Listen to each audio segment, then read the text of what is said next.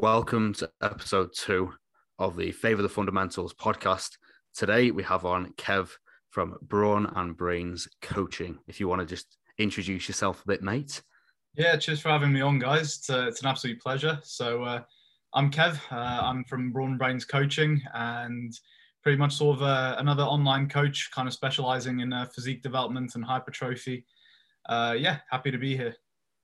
Perfect. So today's episode, we're going to go into a bit about training programming considerations, how to design a perfect training program to get optimal physique development, not just around sort of bodybuilding, but around working around your lifestyle, working around enjoyment and stuff like that as well. Obviously, we've got Harry here as usual, and we're just going to kick off with speaking a little bit about Kev's new academy he's got up and running at the moment. Yeah, so the BrawnAndbrains Academy is a bit of an interesting one because it's basically sort of, we on the team, we sort of have our own sort of different niches that we kind of specialize in. At the moment, I'm starting to work with a few more athletes and those who are kind of seeking a bit more sort of optimal sort Ben's of like a doctor, isn't he? Yeah. So the academy is actually a bit more like a lifestyle focused program, which is why I was kind of a good one to come on this podcast, because if there's one thing that sort of we believe in is actually sort of applying sort of the detail behind the programming, but in a way that's still going to be kind of a bit more digestible and accessible to more of kind of a lifestyle audience and stuff. So this is kind of a new way that we've sort of gone about coaching some of the systems and stuff we've used, much more kind of affordable as we're kind of doing the first run of it. So much more affordable. I'll just get that in there. Much more affordable. Yeah, so a little project that we're cooking up. So hopefully kind of that takes off in the next couple of weeks, and hopefully could be kind of the start of something new kind of on the lifestyle market. Yeah, well, I mean, like you said, you've obviously got two very different niches. Like we spoke about many times, Ben's pretty much a doctor at this stage, an unlicensed doctor per se. And then obviously you've got the hypertrophy physique development, and your mechanics knowledge is pretty decent, if I do say so myself. But obviously, yeah, so we're going to go into some programs considerations now. Harry, do you want to kick off with the first one, and then we'll just delve into a little bit and just sort of see where we get? So I think the first best way to start is actually just debunk some shit myths that I think we will all get questions about. We'll all hear on a daily basis. And some people still make content about these sort of myths, which isn't great. Yeah. And you'll even walk around the gym and hear some of these things said by people. And I won't say they're a load of shit, but they're definitely not 100%. They're not correct. Not a load of shit. No, we'll say that. Yeah. But I think the first one that is very, very, very, very interesting is compound movements at the start of your session. And you have to start every single session with a compound movement.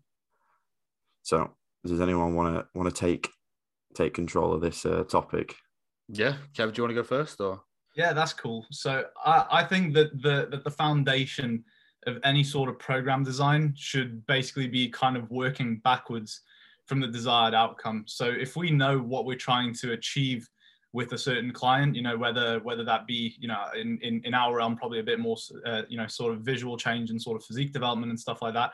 But regardless of outcome, establishing what is the outcome is important, because we then have the means to kind of work back from that and think, all right, how do I set it up for desired outcome to sort of take place? It's at the end of the day, it's very simple.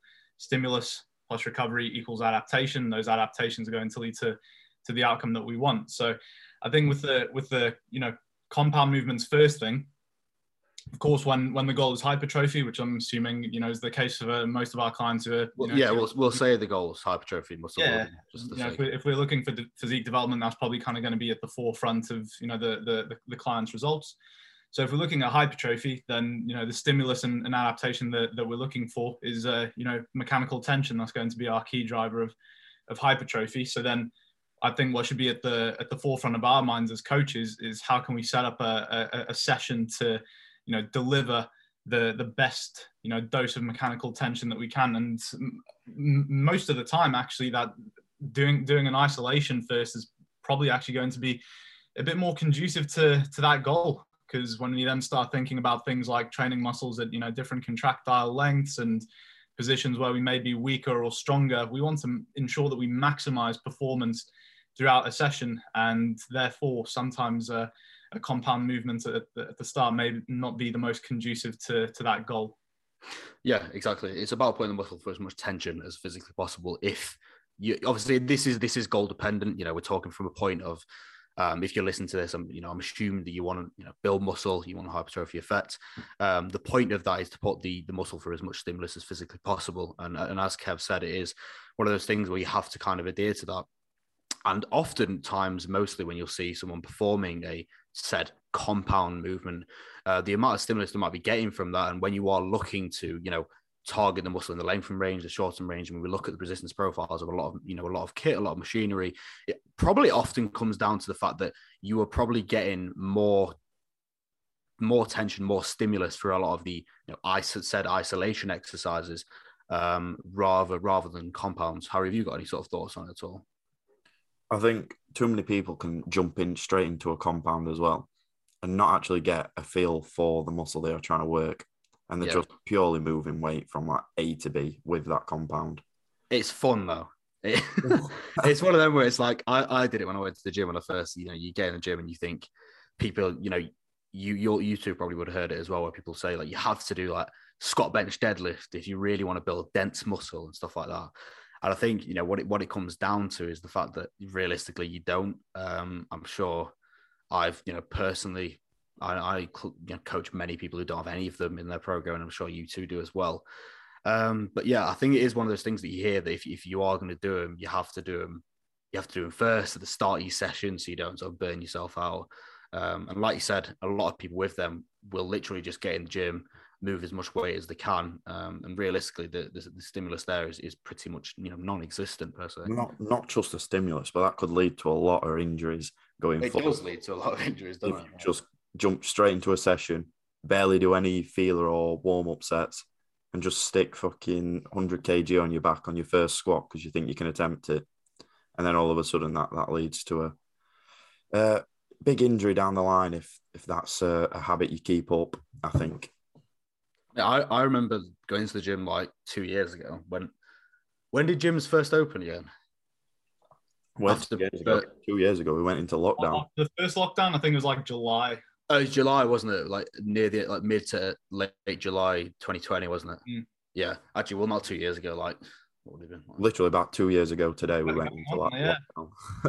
Oh, it's March, isn't it? Yeah. So about just over a year and a half, whatever. We first got back in the gym. I remember just going.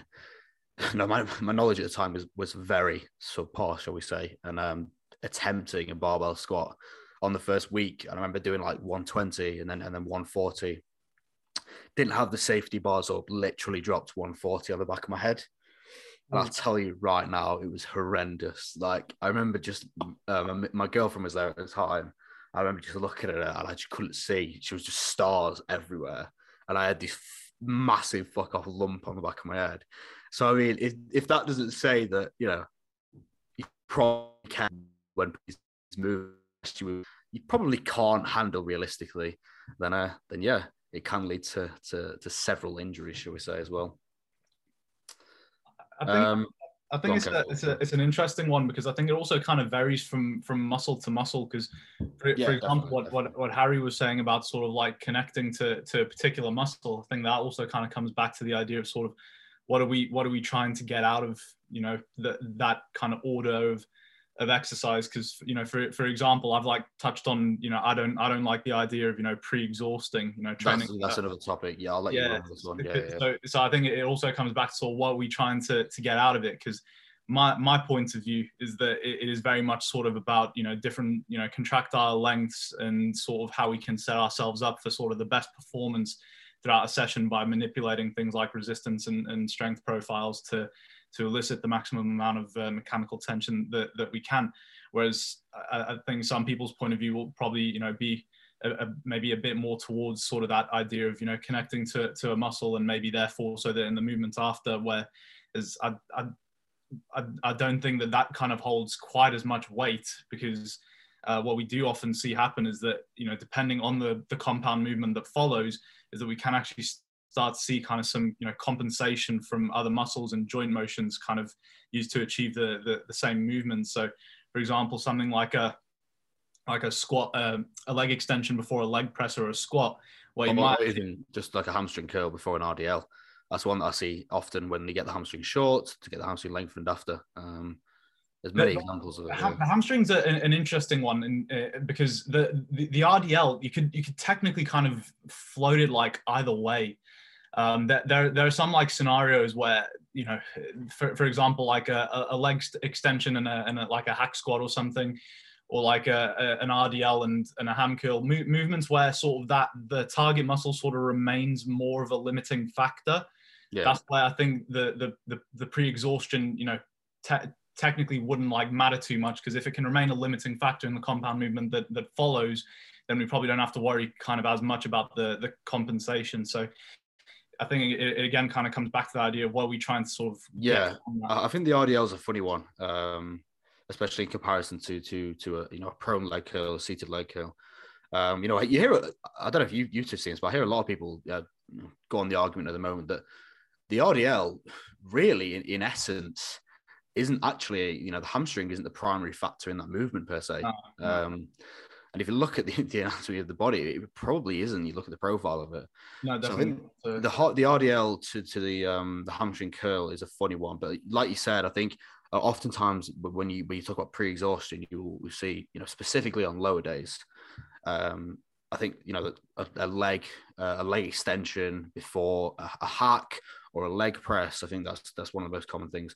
And I mean, what it comes down to is, if it works for you, if it works for you. But I think the argument of pre-exhaustion, for me, this might be, but for me, I think a lot of people will apply a pre-exhaustion exercise, what they think is pre-exhausting the muscle, because they've seen it online. Same oftentimes with putting a band on a hack squat with like 20 kilos on. I think it comes down to the same thing where, you'll ask someone, why are you doing that before this said exercise? And they'll say to pre-exhaust. All right, so to pre-exhaust what exactly? And they won't actually come up with an answer for it. Yeah. And I think what it comes down to a lot of times is these things become like a trend. And that's not me saying that pre-exhaustion doesn't have a place, because it does at certain points, from my opinion. But I think it does come down to a lot of people just doing it because they've seen bigger guys do it per se. You know what I mean? Yeah, well, I think that's a good one, because it does kind of come down to, in sort of like someone who's just kind of in the gym trying to reach goals, maybe not like a coach themselves.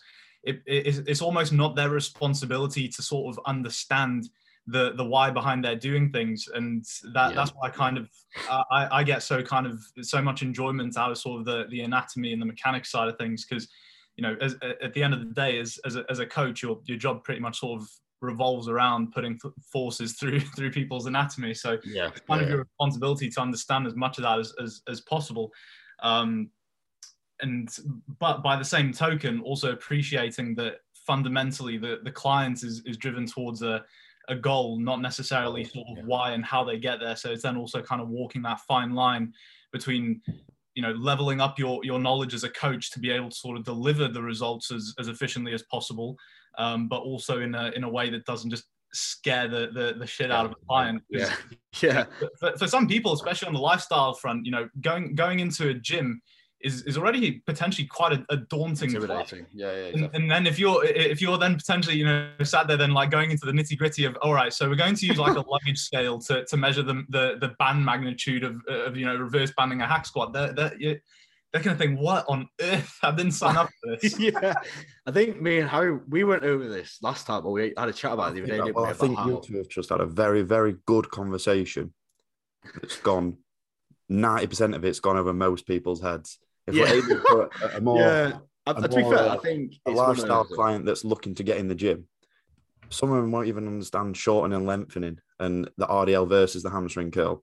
So more, maybe not pre-exhaustion, but jumping onto a pec fly and just getting some blood in the chest before you jump into a chest press will be a big thing for a lot of beginners or very, very like lower intermediate lifters, early just stage. because Yeah. they get a bit of a feeling before I they feel, go into moving some weight, and then you look at going into getting the pec short through a dumbbell press, and that's where I think most people will go wrong. Is they'll just maybe jump straight into the dumbbell press, get no feeling from it at all, and they've just moved weight from A to B without actually thinking about what they're doing.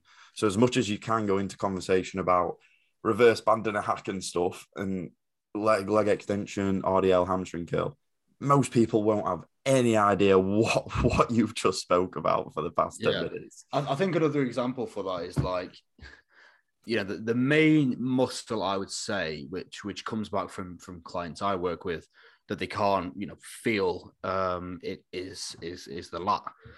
For a lot of movements, a lot of guys can't feel the lat. So an example that it comes down to is hence why a lot of people might do, a rope pullover, for example, prior to a big lat movement.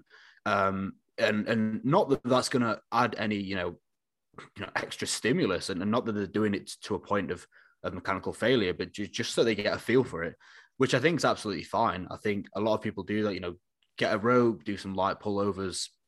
If it helps you feel your lats on a bigger movement, I think that's absolutely fine. But again, it comes down to just sort of, try different things. If you can't feel your lat on a certain movement, switch it to a different movement. Just try and see what works for you and works for your mechanics, and that really is going to deliver you, a successful training program. Just finding what works for you and what exercises work.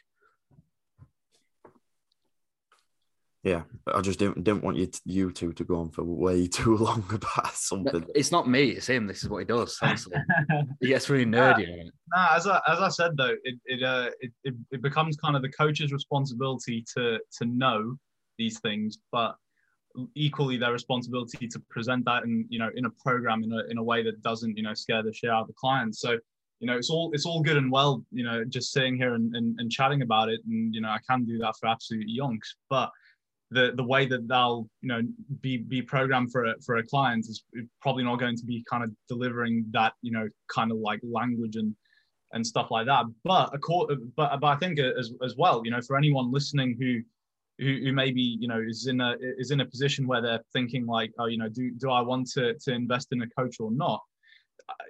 That probably kind of brings up a good point on its own, because if you can't understand maybe some of the stuff that we were on about, then that's perhaps good evidence that you may need someone to kind of do that thought process for you. And because if you're wanting to kind of guide yourself through the waters, then that's probably the kind of stuff that you're soon going to need to start thinking about. So if that sounds big and scary, then it may be worth kind of having that person sort of oversee your progress and guide you through it. Because new gains are easy to acquire. You can pretty much do anything and get them. But after a point, if you want to continue seeing results, then there needs to be a bit more thought process to why we do what we do. Again, it comes back to that idea of outcome, and then kind of structuring things in a way that kind of deliver us to those results. Yeah, I think that's a really fair point. I think I've definitely been at a stage before where I've, looked to hire coaches just because, a few years ago, my knowledge wasn't that. I didn't know certain things. So I think it is, always consideration. However, we will go on to another myth. I want to make a point on that one, though, because I slightly disagree. Obviously, that's all goal dependent on getting a coach. That is very much all goal dependent. Yeah. If you want to overall develop your physique to like a very, very high level, then maybe. But I think you can also learn a lot about movements through listening to this sort of podcast, and I think that's sort of the whole point of it. Is to 100%. That's all what I was trying to get across. I was trying to get across that if this kind of stuff seems like I don't want to have to learn that stuff, then that's maybe when you should consider, because all the stuff you need is 100% out there if you can be asked to put the time and effort into learning that stuff. But it's, then sort of if one looks at this and thinks, oh, okay, maybe I'm not ready to kind of go learn all that stuff, then that's kind of maybe the the position where, you know, maybe a coach to kind of fast track that process would be sort of ideal. I think what it comes down to is like, if you really want to upgrade your physique, you may look at getting a coach, but no one needs a coach. That was my point. You do not need a coach. Like, no one needs a coach. You can definitely develop your physique without it. You need think how much sort of free knowledge there is. 100%. But if you want to sort of take that next step in physique development, it's always a good idea. I don't want people to come away and think, all right, to get a good physique, I need to be paying 100 plus a month to a coach, when realistically it's just not. No, definitely. I was saying it's more so the choice. It's kind of you're either going to sort of have to, you know, take what we're saying and think, all right, I'm going to go learn about this stuff now so I can get myself. Yeah, just learn yourself. Yeah, yeah. Right. Let's go into another sort of fitness myth, which is one that, you know, kind of annoys me. Is, you know, specific rep ranges for you know, different things. So oftentimes you'll still hear now, which, you know, I kind of thought we'd move past this, to be honest, but is things like, you know, if you 8 to 12 reps, okay, that's the hypertrophy stimulus. That's what you want to stay in with and building muscle. You know, you see the amount of times people programming 3x10, 3x12, whatever. And then if you go lower than 8, all right, you gain strength in that margin. All right, well, if you go higher than 12, that's muscular endurance. So, you know, I think that's probably, you know, a good one to go into, because, you know, quite frankly, it's bullshit and it really doesn't make much sense as it is. Anyone want to take the lead on that one? I think some of them stem from the old like powerlifting and that sort of thing. Yeah. Bodybuilding.com, that's what we said last time. The competitions of powerlifting are all based around your like 1 rep maxes and all that sort of stuff, which I know fuck all about powerlifting, but I think that's we're definitely not powerlifters. Let's just get that disclaimer in there. Yeah, I think that's where it comes from, is like, powerlifters need strength. But then if you also look at powerlifters, they have a lot of muscle as well, which would be more related to that muscle building and hypertrophy. So I think that's where you can look at it, is like people that train for bodybuilding have a lot of strength.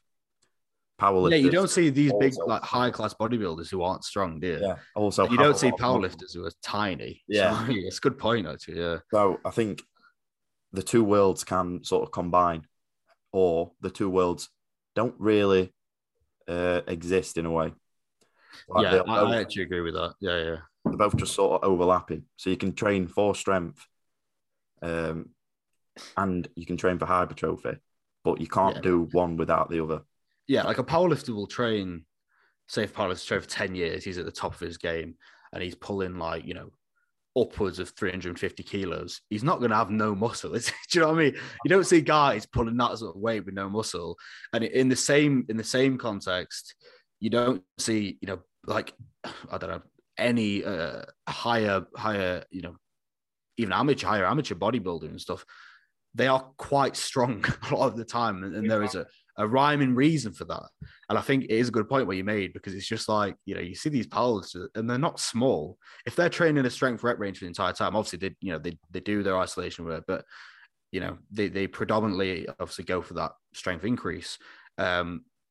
If the myth was correct, they would be walking around with little to no muscle, pulling upwards of 800 pounds off the floor. Do you know what I mean? Yeah.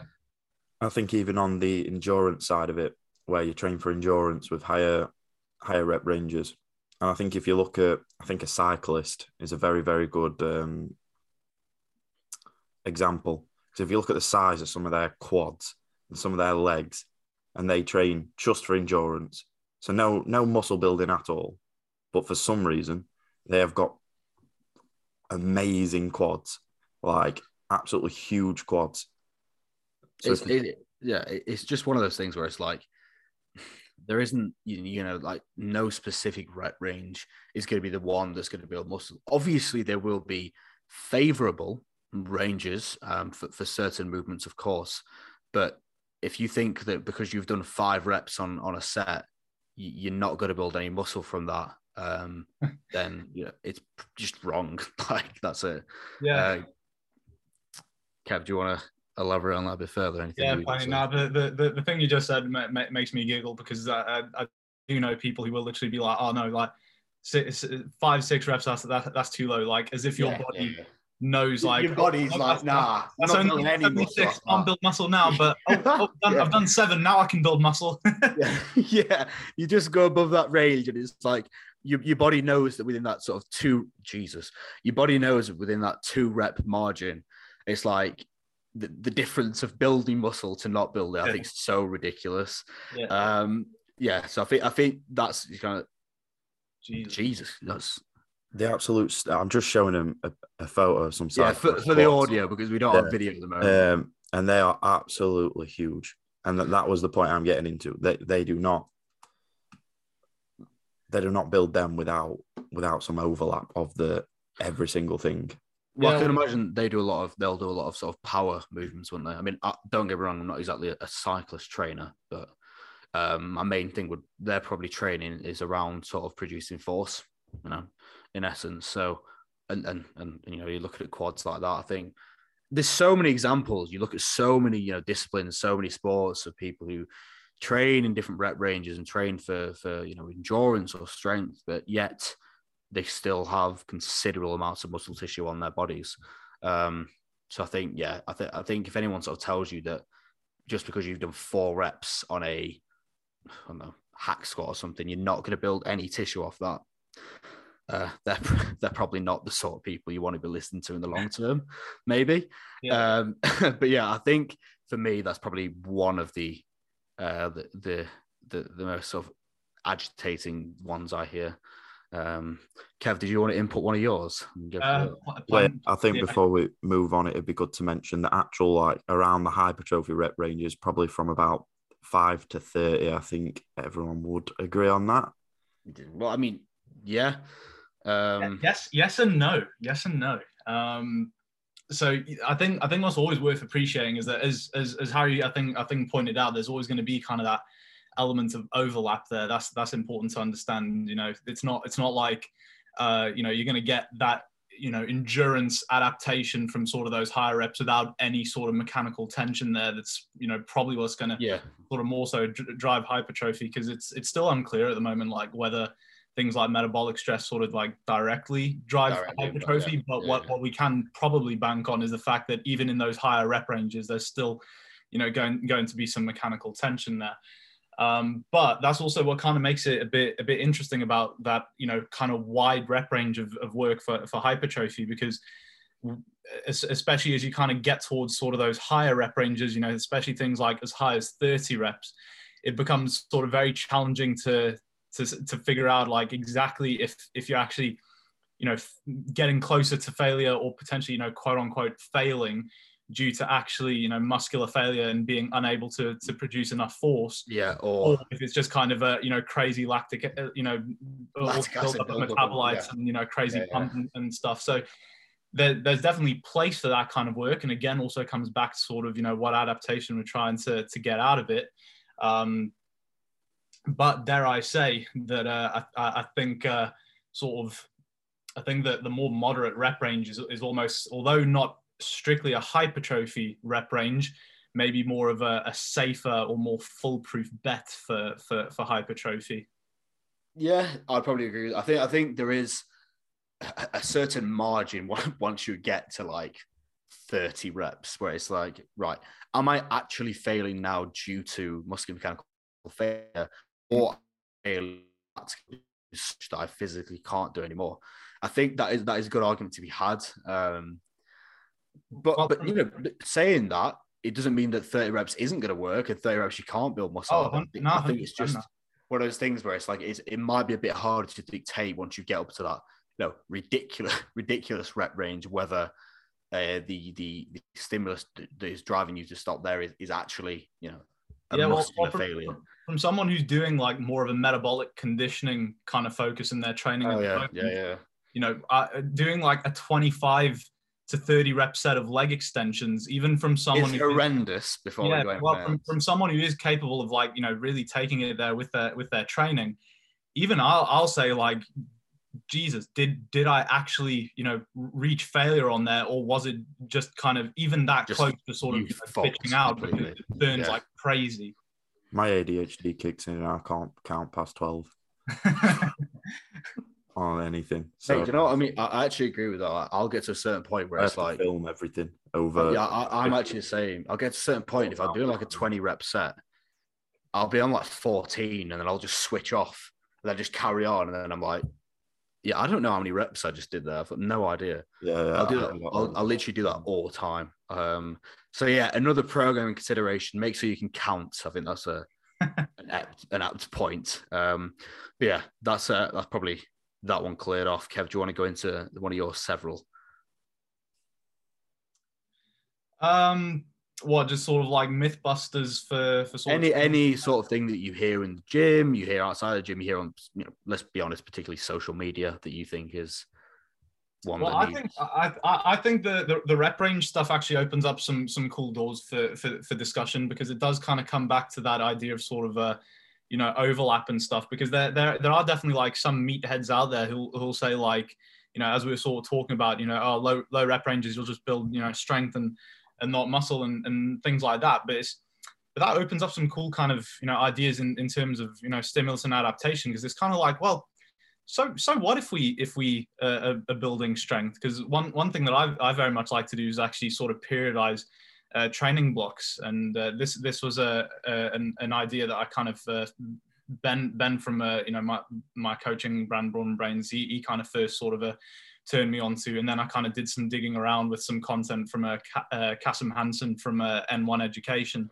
Yeah. And this is where I kind of really sort of took that one in depth, and it was so fascinating, because of the idea of how we can actually kind of potentiate future training blocks from sort of what we're doing now, and sort of how our current state of adaptation can kind of lend itself to making other sort of stimuli potentially sort of easier to obtain later down the line. So for example, there will be people that say strength doesn't sort of carry over to hypertrophy and stuff, and I think I've even heard like people like Mike Israetel talk about that on podcasts and stuff before, and it's sort of like where that may or may not be true is almost irrelevant, because our ability to maybe through something like a more of a neurological focused training block, have better sort of coordination, better movement patterns, more strength. When we then flip the switch to more kind of hypertrophy specific training, yeah, quote unquote, later down the line, these are all adaptations which are just going to come even more in handy and arguably make that hypertrophy easier to achieve. So things like periodizing training blocks and stuff is things I think are incredibly useful, especially when it then sort of comes to managing fatigue alongside that.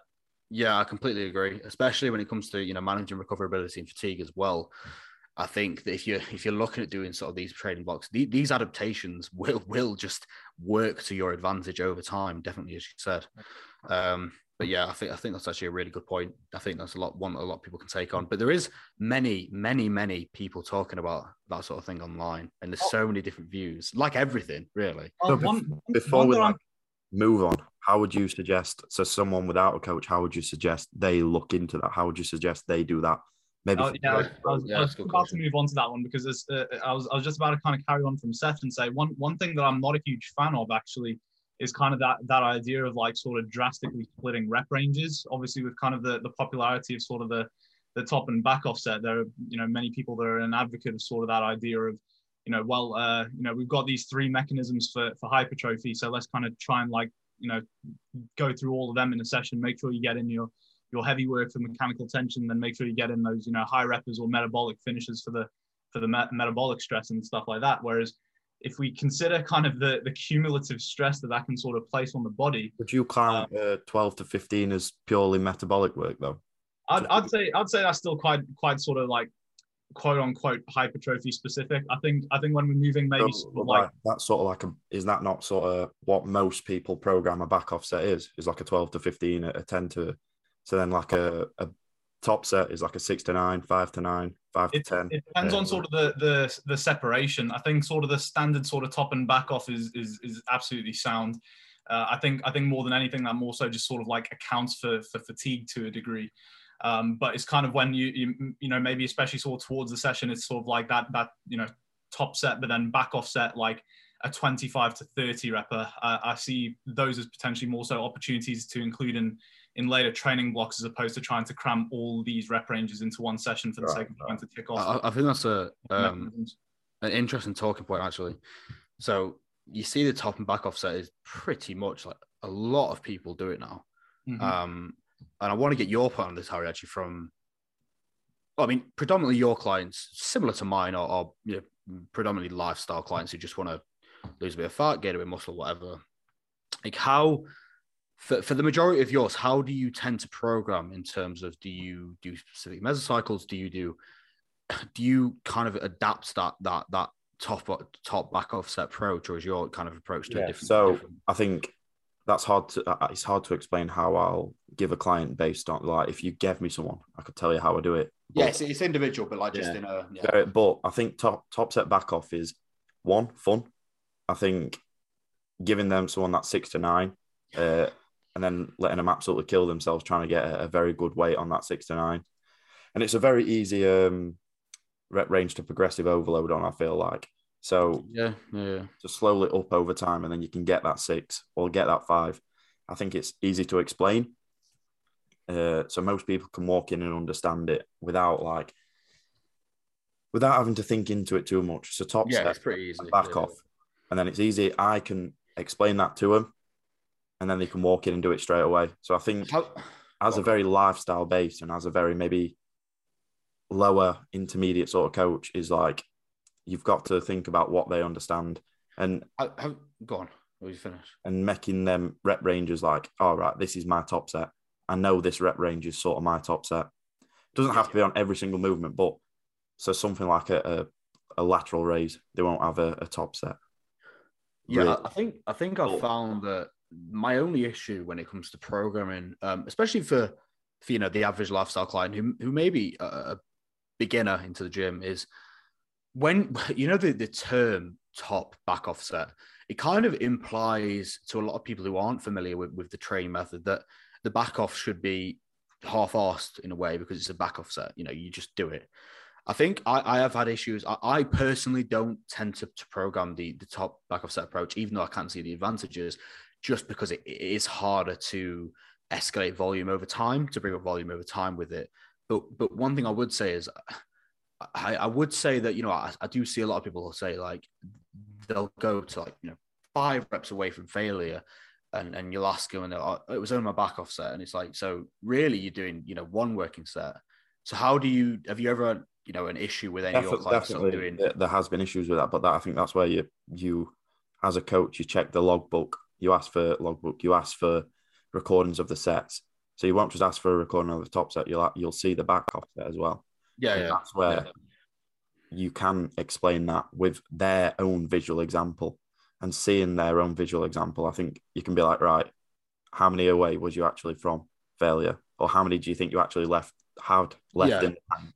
And they'll be like, oh, well, quite a lot. And I'm like, why'd you stop then? And then explain it. Yeah. I think, the main thing is like, some people just obviously won't have a coach and they're not interested.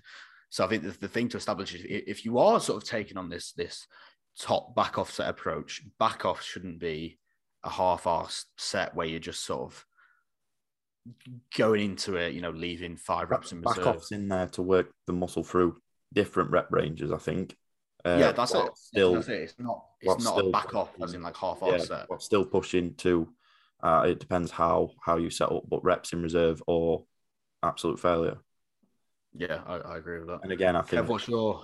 Well, I think it's a mixture of sort of the psychology and actually the rep ranges thing, because it also sort of goes back to, especially more of like a lifestyle client basis. Can they really sort of push through that burn when you start to get, in some of those higher rep ranges of back off some more? I agree with that. Just maybe sort of that mixture of psychology, of that idea of, a back off.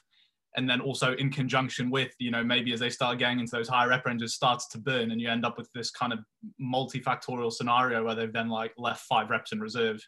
Yeah. Well, I mean, think about this example. Like, okay, say you've got, you do a top set back off approach on a hack squat, for example. So the top set you're aiming for 6 to 9, right? With a really, with a weight that is very heavy for you, and you're aiming for 7. Like, you are pretty done after that. Of course you are. But then imagine doing the back off and doing 15 of a weight that's also heavy for you. what psychologically are you going to want to stop in more during the set? Hang on. The back off. So I think Kev's made a really good point there. I think, the only issue you may find if someone listening to this is wanting to program a top back off set approach where you do 2 sets of 2 different rep ranges is don't allow psychology to come into play with the back off set, because realistically, if you're doing a 12 to 15, it will psychologically be harder during that set.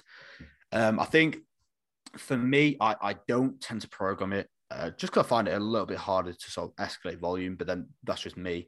But I do think, a lot of people get on with a top back offset approach, don't they? Yeah.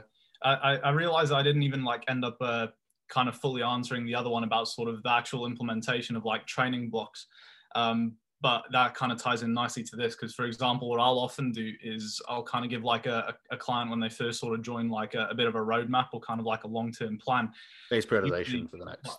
Very, very generally speaking, it'll maybe be kind of a few mesocycles split into 4-week-ish mesocycles. A few mesocycles are kind of hypertrophy specific training, and then depending on sort of their position and where we actually want to kind of go with that long term. Kev, what's a mesocycle?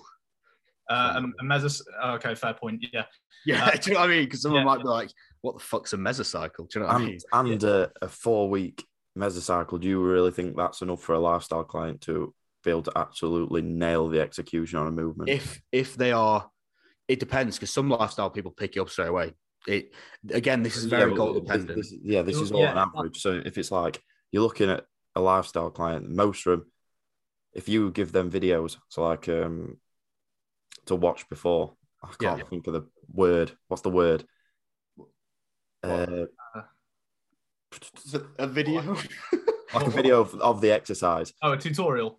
Sort of, yeah. That could take them 2 to 3 weeks watching that to actually nail it, sending you things.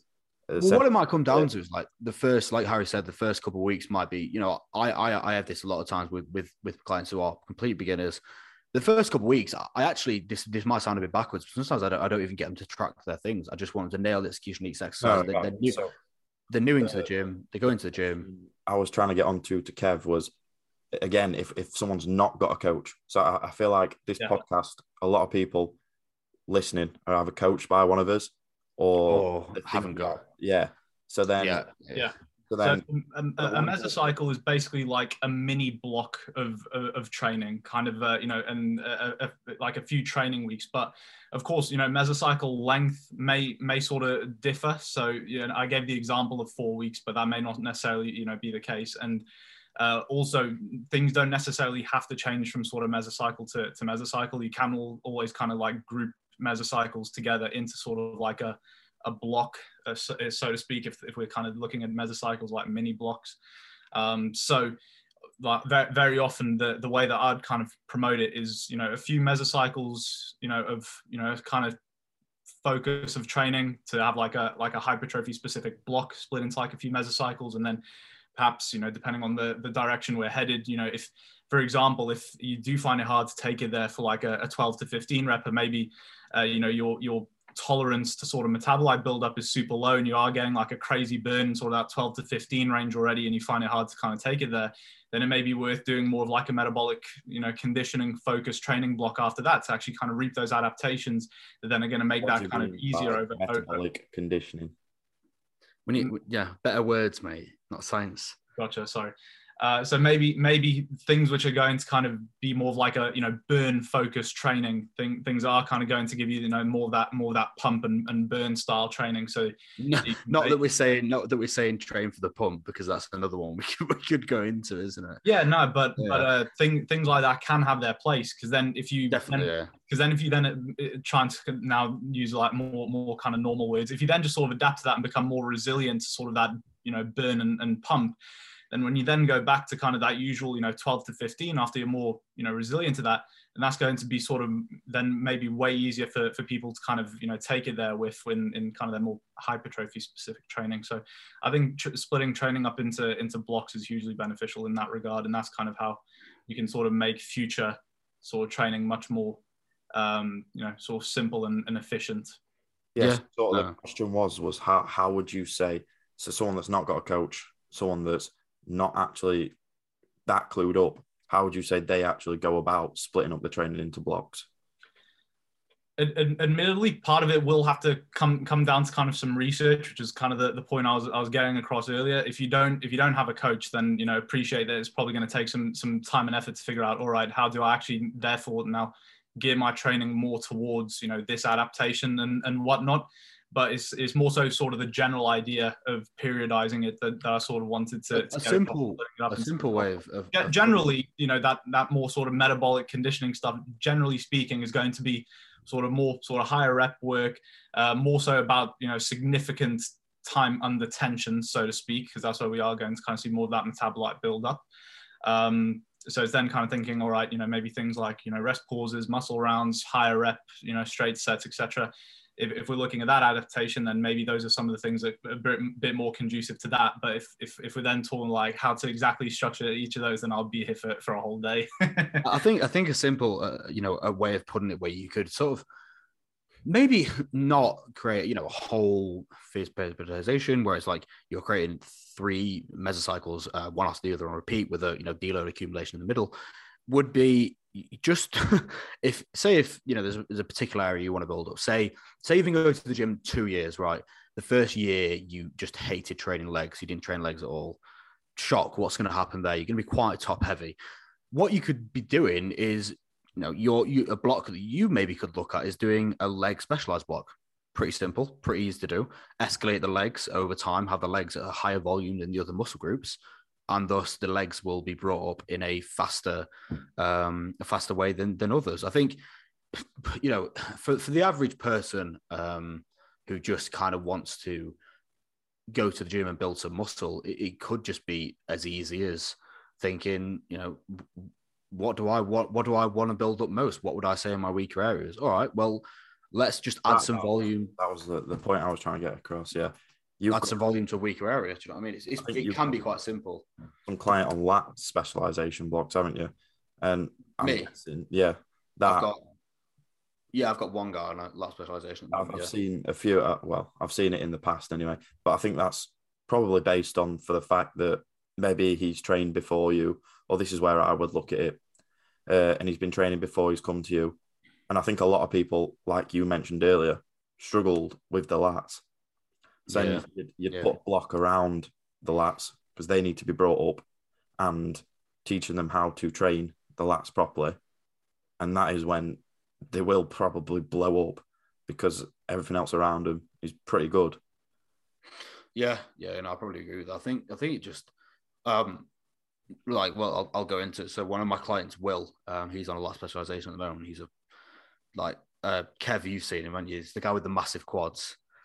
He's basically he's been training a while, but he basically just said to me that that's something he wants to connect with the most, and he's heavily muscled as it is, but his lats are a bit, might say a bit undeveloped compared to the rest of the physique. So all we've done there is escalate the volume slightly, taking into account recoverability in this as well, and how much you can handle. Obviously, everyone's going to be different. You have to. I don't want to say things like MEV, minimum effective volume, because that won't mean a lot to a lot of people, but it's just finding where you can make progress in terms of your performance and your physique, and where it's pretty easy for you, and then just build it from that. So all I'm doing with Will is escalating the volume in those areas, with everything else, but specific volume blocks there, and then managing his recovery. I think another thing that we going into is you can have the right in if you really grow realistically. So it's all about when you're creating a training program, work in place of where you could recover from. I think that leads me on to another. I know we're not doing questions in this, but I did a question box the other day and I completely forgot to answer them, of course. And some guy actually asked me, he was like, I can only train 3 times a week. So this just, comes on to what I would suggest, but I'll ask Harry first. For an average lifestyle client, what would you suggest for someone who can train 3 times a week, split? Just a full body three times would a week. You? Split. Yeah. I wouldn't. I don't know. What about you, Kev? I would. I hate to be that guy that says, well, it depends. Generally, Well, it does depend. To be fair, it's quite a broad question, but generally, I'd go alternating upper lower. I'd do upper lower. Yeah, so like week 1, it would be like 3 times a week. It'd be like upper lower upper, and then week 2 would be like lower upper lower. If that makes sense. That kind of thing. I think on the myths thing, one that we didn't even mention that we could come on to as well is you have to train 5 or more times a week. Like, I don't know about you two. I don't know. I can't remember how often you pair train, but I've trained 4 times a week for a significant amount of time now and gained progressively. I don't. How often do you two train at the moment?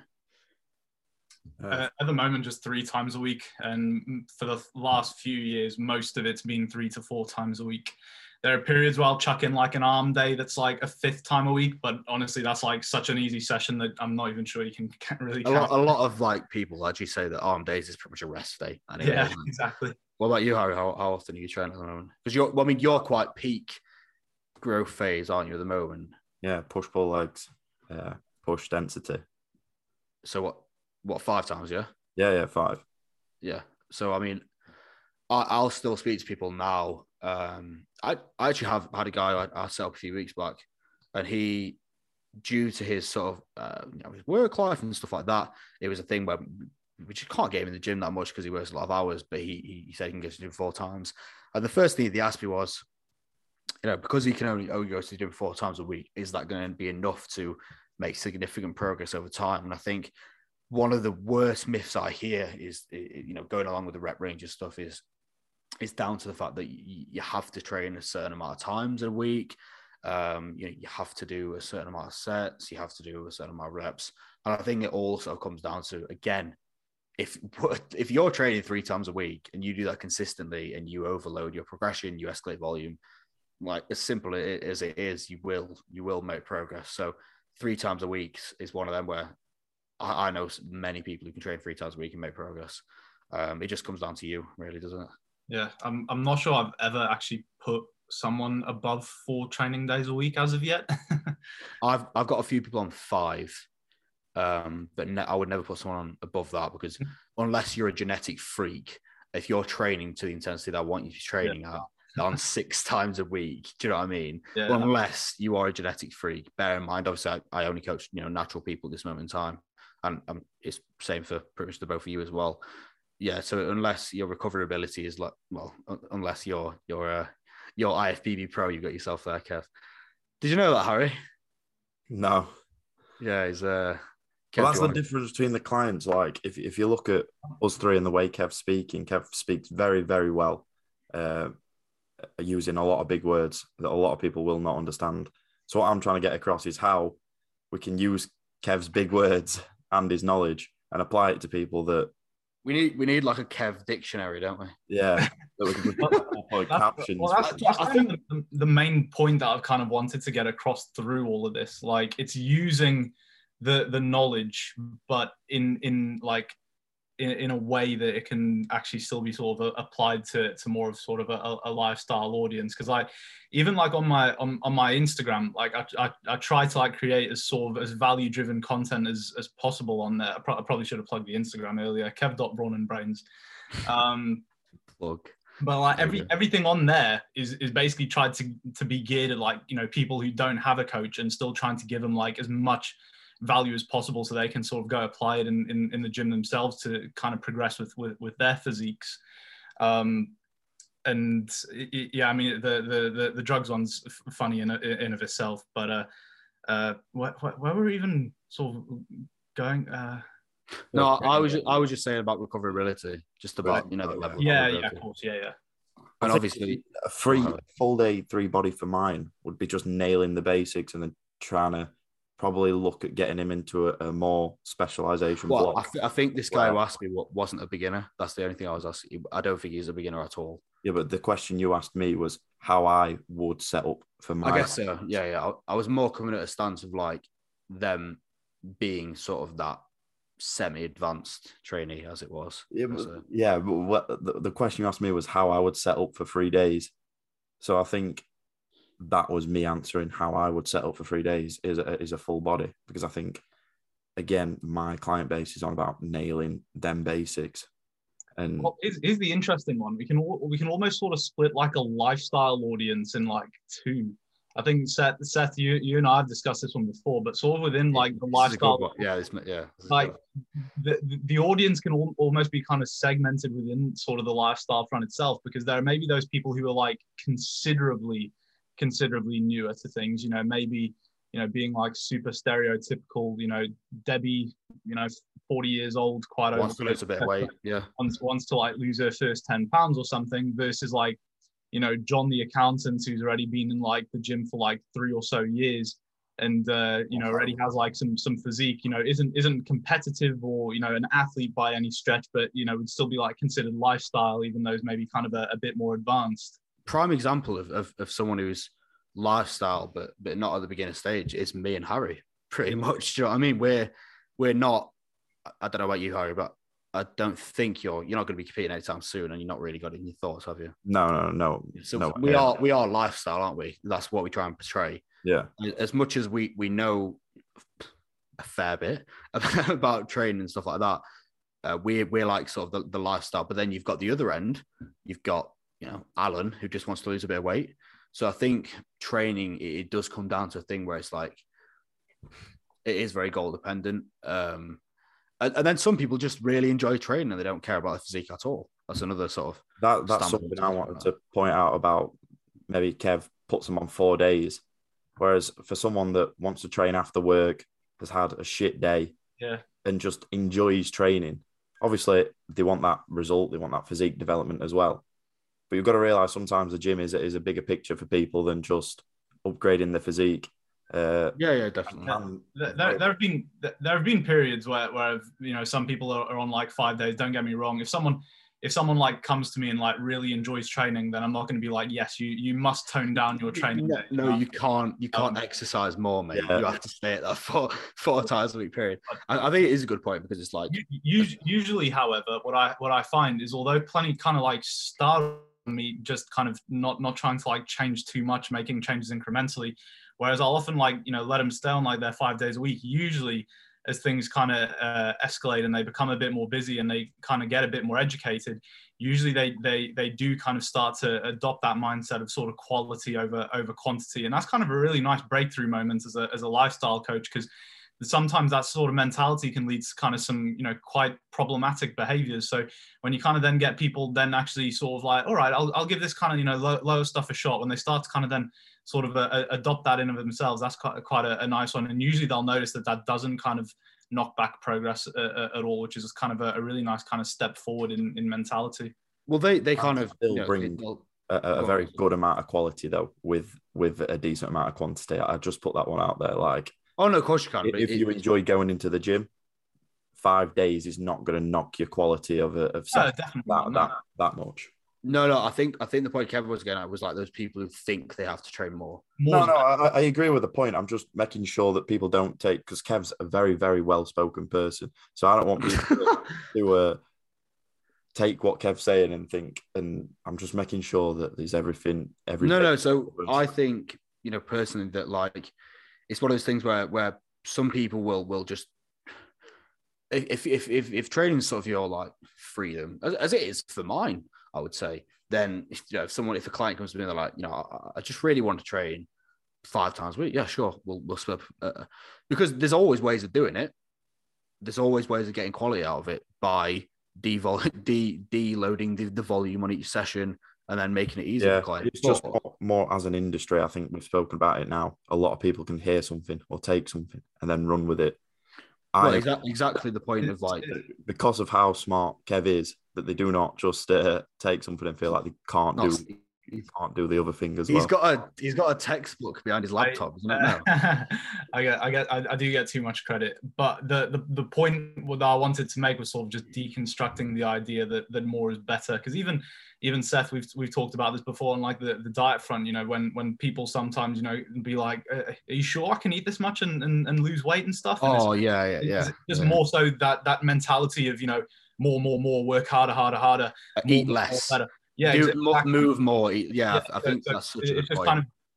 that deconstructing of the sort of, more is better mentality that, can actually, potentially be somewhat problematic sometimes. And all I'm saying is that it's kind of nice when people, then start to see things, as I actually, I can kind of, step this back and still make good progress. Because on the lifestyle front, it is usually, the most optimal way is often not the most sort of adherable or consistent for no one wants to do optimal as a lifestyle. So it's again sort of responsibility as a coach, figuring out how can I, optimize things within the constraints of this client's, availability, et cetera, et cetera. How can I make this, guiding them to the water like as seamless as possible, while still, ensuring that the journey isn't like overly sort of like complicated and stuff. I think it comes to the bigger picture as well. It's like, this isn't just about, for anyone listening, this isn't just about you have to train less, eat more.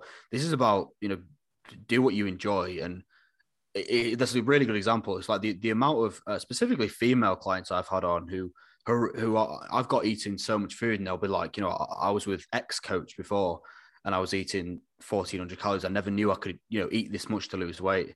It's like everyone is an individual, and we as an industry need to kind of break out of this thing where, no, you need to train 3 days, you need to train 6 days, you need to eat this much, you don't need to eat this much. And it's like it really comes down to that bigger picture. And as a coach, you have a responsibility of educating a client as well, and just saying, I want you to eat more, I want you to train less, I want you to train more. It's one of those things where people will just hear something like something off social media because they've got 1 million followers about how you have to eat this much food to lose weight. And I think it just comes down to, it isn't, I'm sure we've all had it. It's a nice moment when a client will sort of say to you, I thought I had to do this, but actually I'm getting really, good results doing the opposite. Mm-hmm. So I think, what it comes down to is that everyone is going to be, an individual, and everyone reacts differently to different things.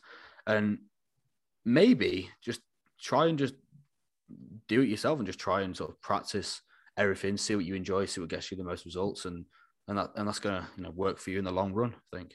Yeah. I think do what you enjoy is the big takeaway from that. And that's sort of what I was trying to get across with Kev, is that as much as Kev's got very, very high level clients by the sounds of it, that at times enjoyment is the main thing for a lifestyle background, and being able to go into the gym and give you everything because you enjoy the exercise you are doing, or you enjoy the training split you are running.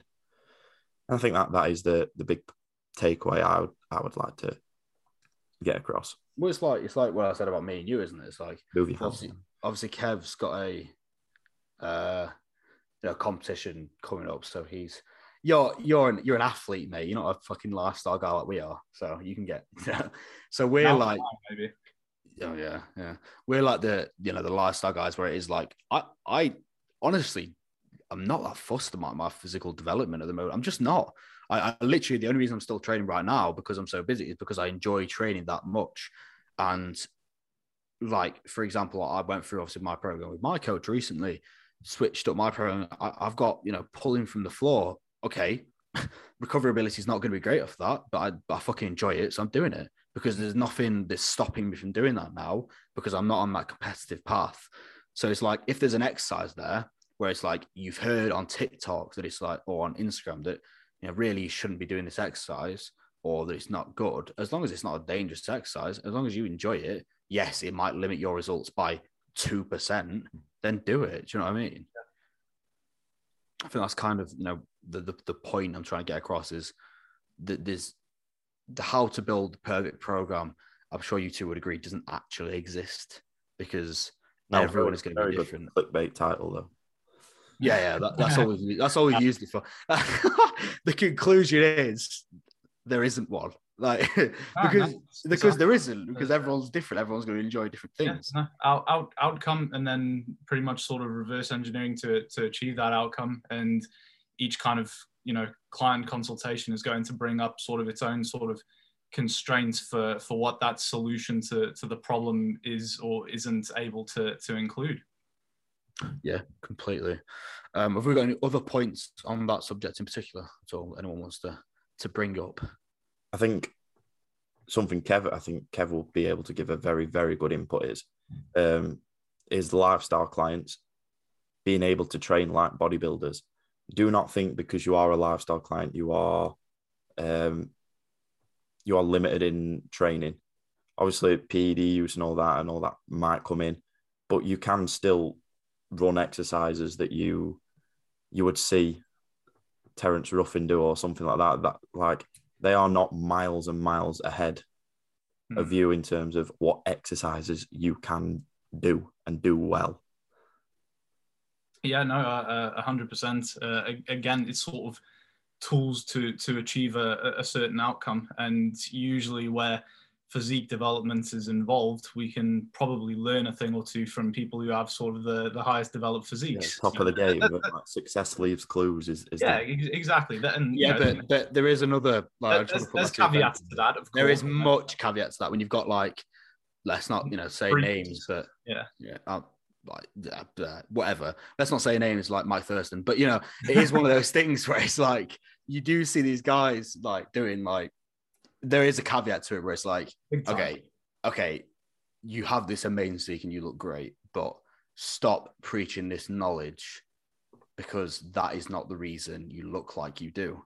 Yeah, they also don't do everything wrong though either, do they? No, I'm not saying that, but you shouldn't. Right. You should, but you shouldn't take exactly what they say because they look so good. Yeah, a lot of people will look at them and be like, "Oh, behind the neck pull down, that is an amazing movement," because he's developed so much from that. But so it's like my name mentioned was Terence Ruffin though, not Mike Thurston. So making sure we are on about top level like. But have you seen Mike Thurston? I mean, he is like right. There's a big difference between him and fucking Terence Ruffin, though, isn't there? It's not because it's not because people will believe that one of them is natural and one of them isn't because one of them is performing at a high level in bodybuilding and the other one they won't. They'll look at him and think, "Oh, he looks great." I was more about exercise selection, though. So basing it on exercise selection, and then, but this is what Terence Ruffin does with Joe Bennett. Yeah, no, Terence Ruffin is great. I just can do that as well. Was my sort of point. I do understand your point, but we're on about copying like high level bodybuilders, not copying social media influencers. I suppose, but more people. I'm just saying because more people know about them than bodybuilders. Bodybuilding's quite a niche, very niche. Do you know what I mean? There's the caveat still remains because even in those circumstances, even at like high level, athletes in physique and stuff, there's still very much sort of that, what they're doing now isn't even necessarily what got them there. So it is important to critically analyze source for sure. But as Harry was saying, success, for the most part, there will be some clues left behind from like a large range of success. So we can sort of piece those things together, sort of based on the sources. And it also kind of goes back to that idea of sort of within the lifestyle population will someone who's completely new to the gym benefit from training to failure straight away? Maybe not, but maybe kind of that like more sort of physique kind of lifestyle. Yeah, probably so. So there is a huge sort of individual variability there as well. But should people? It's definitely not a fact that lifestyle can't train like bodybuilders. Absolutely not. Yeah. So my point was like you can't do. I keep bringing up his name, but you can't do Terence Ruffin split. You can't train exactly how he does, but there's nothing to say, and you can't go like to the intensity that he does. Use some of the similar exercises. Actually take in some of the things that his coach and things are saying because they can still all relate to you. Yeah. Who's his coach? Does anyone know? I don't know who it is. I know. I think his nutrition coach at the minute is Hyacinth Nasir and training Joe Bennett. All right. I know he trains with trains with who? I know he trains with Joe Bennett. I don't know if he controlled his training or not. Yeah, he's great. I mean, if you're gonna look at anyone, hypertrophy coach is pretty much someone to look at in terms of exercise selection in the most part. I think I do get what you mean. I just think as well, which is nice. That you'd probably be surprised with how many people actually don't know who Terence Ruffin is. Yeah, I probably could have bodybuilding is very niche. I could have picked a better name, but I feel like Sebum does some yeah, he's funky exercises as well. I do know what you mean, because it's a good choice in this industry, because he's just great, isn't he? Yeah, he's second and coached by Joe Bennett. It was the best name to pick. I just think that like we're a lifestyle thing, so it's like most lifestyle guys will not have a clue who Terence Ruffin is, and I can guarantee that, because bodybuilding's so niche, because they'll know these YouTube guys. Yeah, if you listen and go look at Mike Thurston versus Terence Ruffin, if they listen to this and went and looked at both of them, I could definitely, I think they will definitely be able to tell the difference. No, I agree. No. But what I'm saying is, people listening to this won't know who he is as a person, but they might know who like a Mike Thurston is, or a Matt Does Fitness, or one of these guys who has millions of followers and who are in the industry, who are promoted by Gymshark, who are pushed out by MyProtein, because they'll know who they are, because they see them on all these ads, because they see the YouTube videos. Terence Ruffin doesn't have that big a following outside of bodybuilding. So what I'm getting across is like, there is certain people I would look up to in terms of exercise selection, and I wouldn't. Terence Ruffin's a really good example. I think it's someone that you can look at and learn a lot from. Obviously, with him being coached by Joe Bennett and doing training by him. The question was relating to training like a bodybuilder, though. So yeah, I guess so. There are elements of it that can certainly be applied. I think when I was younger, actually, that was almost something that I feared. So that's actually probably a good one. Just sort of the anecdotal side. It was like, for example, I thought like, oh no, I can't. I don't want to train like quite as hard as some bodybuilders, or who do this and that, because like, oh, maybe they're on steroids and stuff, and it's maybe they're on steroids. Well, no, most of them will be, but there is usually still, in the context of developing physique, there is often still some things that we can take from it that can be applied to a lifestyle audience for the sake of developing physique. Yeah, no, definitely. I do see what you mean in terms of like just purely bodybuilders. I think I'm just more coming from a standpoint that like, oh, don't get me wrong. I totally understand your point, but my point is two things. Is that one, the question was relating to training like bodybuilders, not a social media influencer. And second thing is, if they are listening to this, they have a phone. So if we mention a name, they probably can go look at the person we are relating them to. True, but like my point was like, more people just know them in general, know of them for many months, many years, whatever, and they'll see them doing the training. I just think Terence Ruffin's great. It's just very like niche compared to like someone like Chris Bumstead. Chris Bumstead's like the lifestyle bodybuilder now, just because he does some weird exercises as well. That maybe we should call this calling out Chris Bumstead. That'll get some clicks. Yeah. But yeah, I know what you mean. I do understand the point of it in terms of like bodybuilders. But then you look at some of the open guys, man. They have, honestly, some of their form execution is like, what people have to remember as well with bodybuilders at high end, they have a genetic predisposition where they can look at a dumbbell and add 5 pounds. That is something we have to realize. On top of that, they do have this genetic predisposition to just gain muscle easily. So maybe don't copy exactly what they're doing, but if there's an exercise you think you like, and just because they're massive and Olympia, you can do that. Anyone can do it. I mean, I do understand what you mean, because I think I had it before, like you, Kev, where it's like, oh, I don't really want to do that because I don't know. I can't think of an example. I can only train like Rob Lipsett because he must be natty. So yeah. One of the lifestyle guys. I can only train like these because I want to be aesthetic and stuff like that. Yeah. Where it's like, no, just you can train however you want. I think it is an important thing to take, where it's like you can look at someone's exercise selection and be like, yeah, but what I would say is when it comes to execution, just be a bit more cautious on. It's very much sort of, are some of the tools that these guys are using, whether that be an exercise, whether that be an element of execution, do these tools fit the job that I'm trying to do, and therefore should I use them? Yeah. Well, most lifestyle people do not want to look like the open guys. Big Ramy. Yeah. So maybe a lot of them probably. To be fair, I wouldn't want to look like that. I mean, let's be honest, I would have no chance. But like, Nick Walker, like, look at the state of him, man. He looks. Do you know what I mean? Do you know what I mean? Though it's like that's what I mean. So it's impressive, but fucking hell, like, who wants to be that big? It's impressive for us because we're in the scene. Whereas if someone sort of like, no, it's impressive for anyone walking down the street seeing him, they're like, no, but I mean, like, we can look at that and be like, wow, that is very impressive. Whereas some people look at that, and I agree.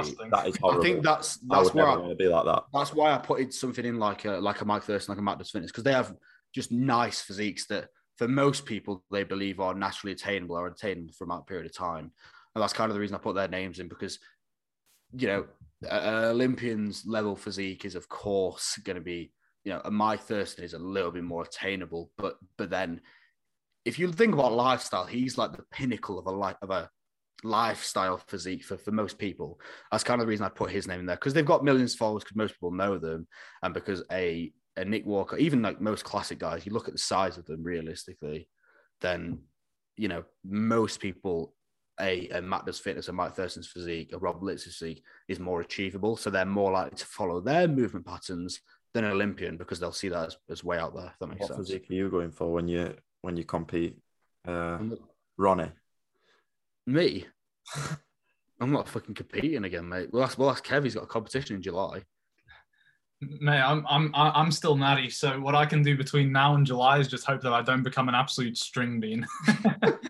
Well, honestly, that's the main issue in it. Like, you realize quickly, getting lean naturally, how little muscle you have and how much of that was just fat. Yeah, do you know what I mean? I'm not aiming for a specific physique. I'm just aiming to not look like a malnourished child. Yeah, I think it's a good point to look at. I think everyone can just kind of enjoy the training. If you see an exercise that you like, try it. If you like it, do it within reason, of course. If you don't. I mean, what's Harry smirking? How you got something to say? No, just your little. If you like it, do it. If you don't. Well, it's the thing, though, isn't it? If you don't enjoy it, don't do it, because you won't stick at that for the foreseeable. It won't be sustainable in your program. If you don't enjoy training the legs, though, you've still got to do it. Well, no. Can we just get that in there? You have to still train legs if you don't enjoy it. That's one thing where I'm sick of seeing now. The big one in the lifestyle scene is obviously that idea of motivation, in it. That's one that I get asked about all the time. It's motivation versus discipline. That's what I think. Yeah. And I say discipline's overrated as well, because it's kind of, as you said, if you don't enjoy something, then inevitably that discipline runs out at some point as well. So I agree with that. It very much comes to sort of tailoring protocols in a way that's just enjoyable above anything else, because after a point you don't want to have to rely on discipline either. I really agree with that, because it's like, okay, so you're starting an initial program, right? You've got a new training split in place. You're gonna do it for the first 3 weeks and you're gonna be so motivated. There will be a time when motivation will go down. Okay, let's just get discipline in place. Now I'm disciplined for 2 weeks. Okay, I'm really not enjoying this. I hate everything about it.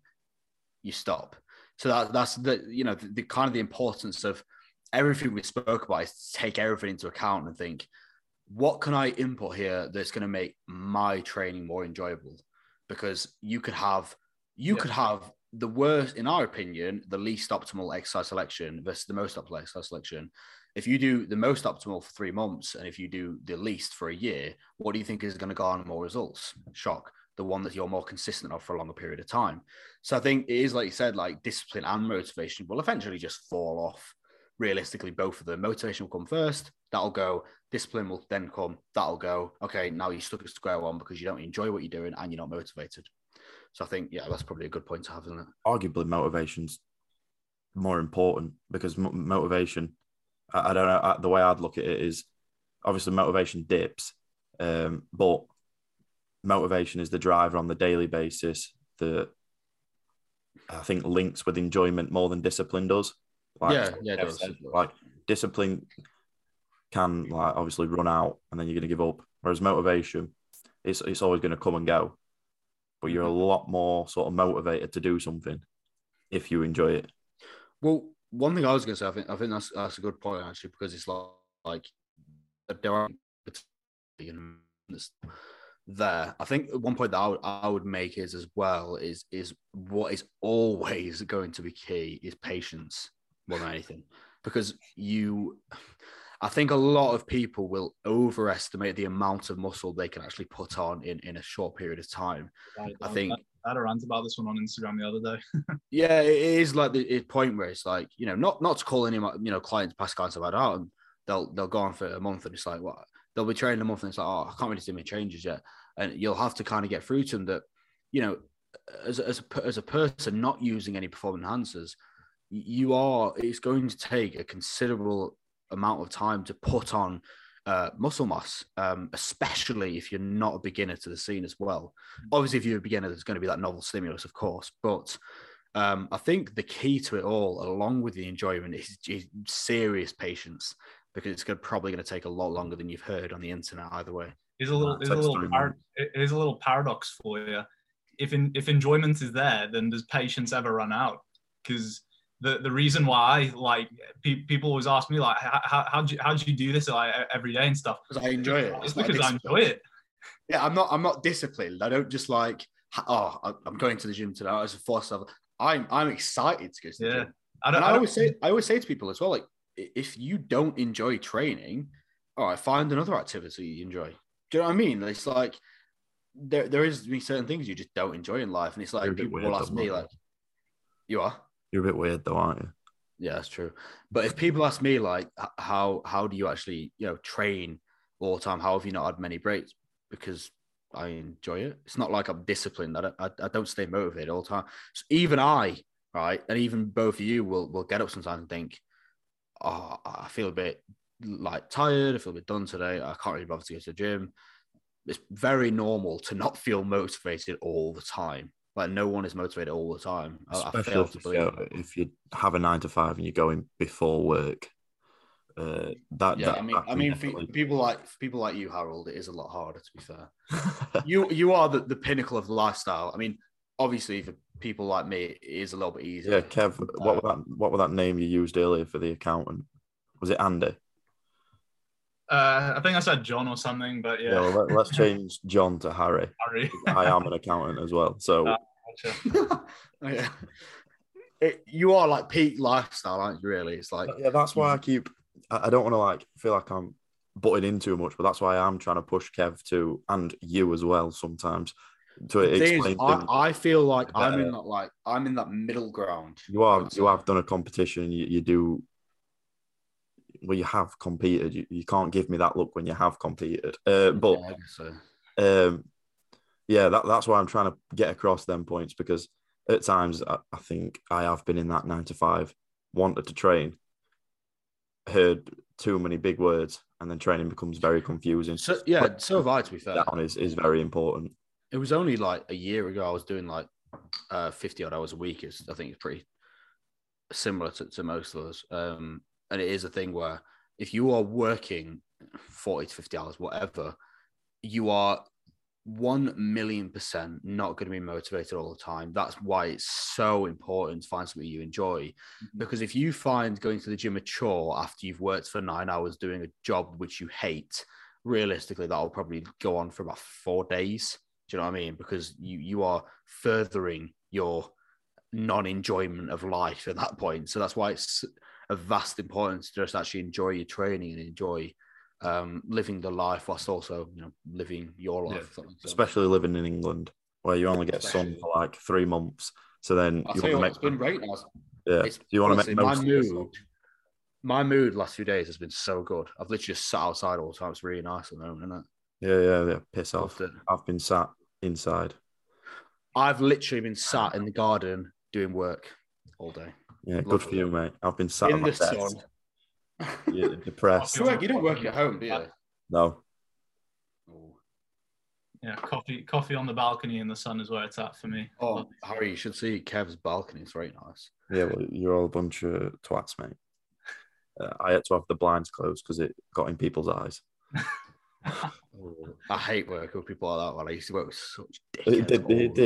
It did get in her eyes, bless her. I can't slate it. I'd complain as well. I'll tell her to bring some sunnies in next time.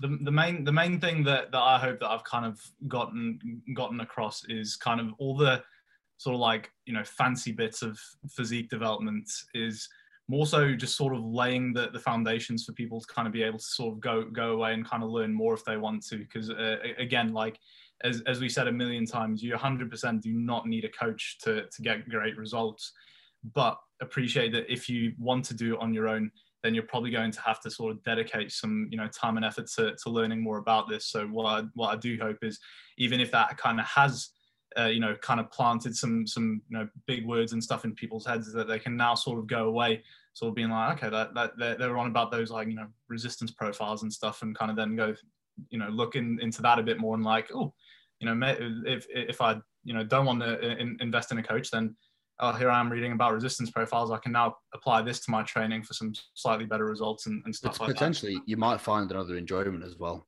Like, I don't know about you two. When I first started doing it, I was like, heard stuff like, resistance profiles and stuff. And then when you actually go into it, this might be just me, but I do actually find it quite enjoyable and fascinating. Definitely just you, mate.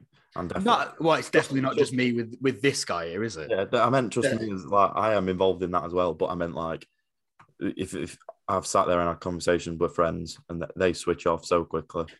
No, but they love training, but they switch off. So they sort of like understand the training. But wait, so point on Kev is you don't need Kev's amount of knowledge either. You can just watching some good people on YouTube or following the right people on Instagram. Should we give some names? I think. Yeah. I was going to go on to that. So then you should go with, like, obviously, muscle mentors. I mean, if you're talking about like anatomy and stuff, you say you don't need my level of knowledge. We're probably about to rattle off some people who are way smarter than me. Yeah, muscle mentors is probably one step ahead of like where you even need to be on YouTube. So I think like people like Josh Bridgman, I think he's a good one to like watch his YouTube, follow him. You'll learn a lot from Josh in the like very early stages, definitely. I'm trying to think who else I watch now on a consistent basis. I don't actually watch that much bodybuilding stuff anymore, to be fair. I think, people who I sort of follow and listen to, I think muscle mentors, I do agree that it's quite advanced. Some of the stuff is a bit less, do you know what I mean, than... It's again about the application to the client, because I think most people can learn plenty from like the muscle mentors and, speaking in like, similar jargon to I. But it's, for example, things where like, for example, Paul will then talk about like using a luggage scale, like on a hack squat to like, measure like the pull from the sled and like band magnitude. It's like getting lifestyle clients to do that in the gym, when just being... Oh, yeah. Yeah, I remember you telling me that, actually. There was what was it again? Well, my thing is then, sort of, okay, the knowledge, but then, the actual sort of programming and the service to the client being, on their level. That's kind of the middle ground I try to sort of draw.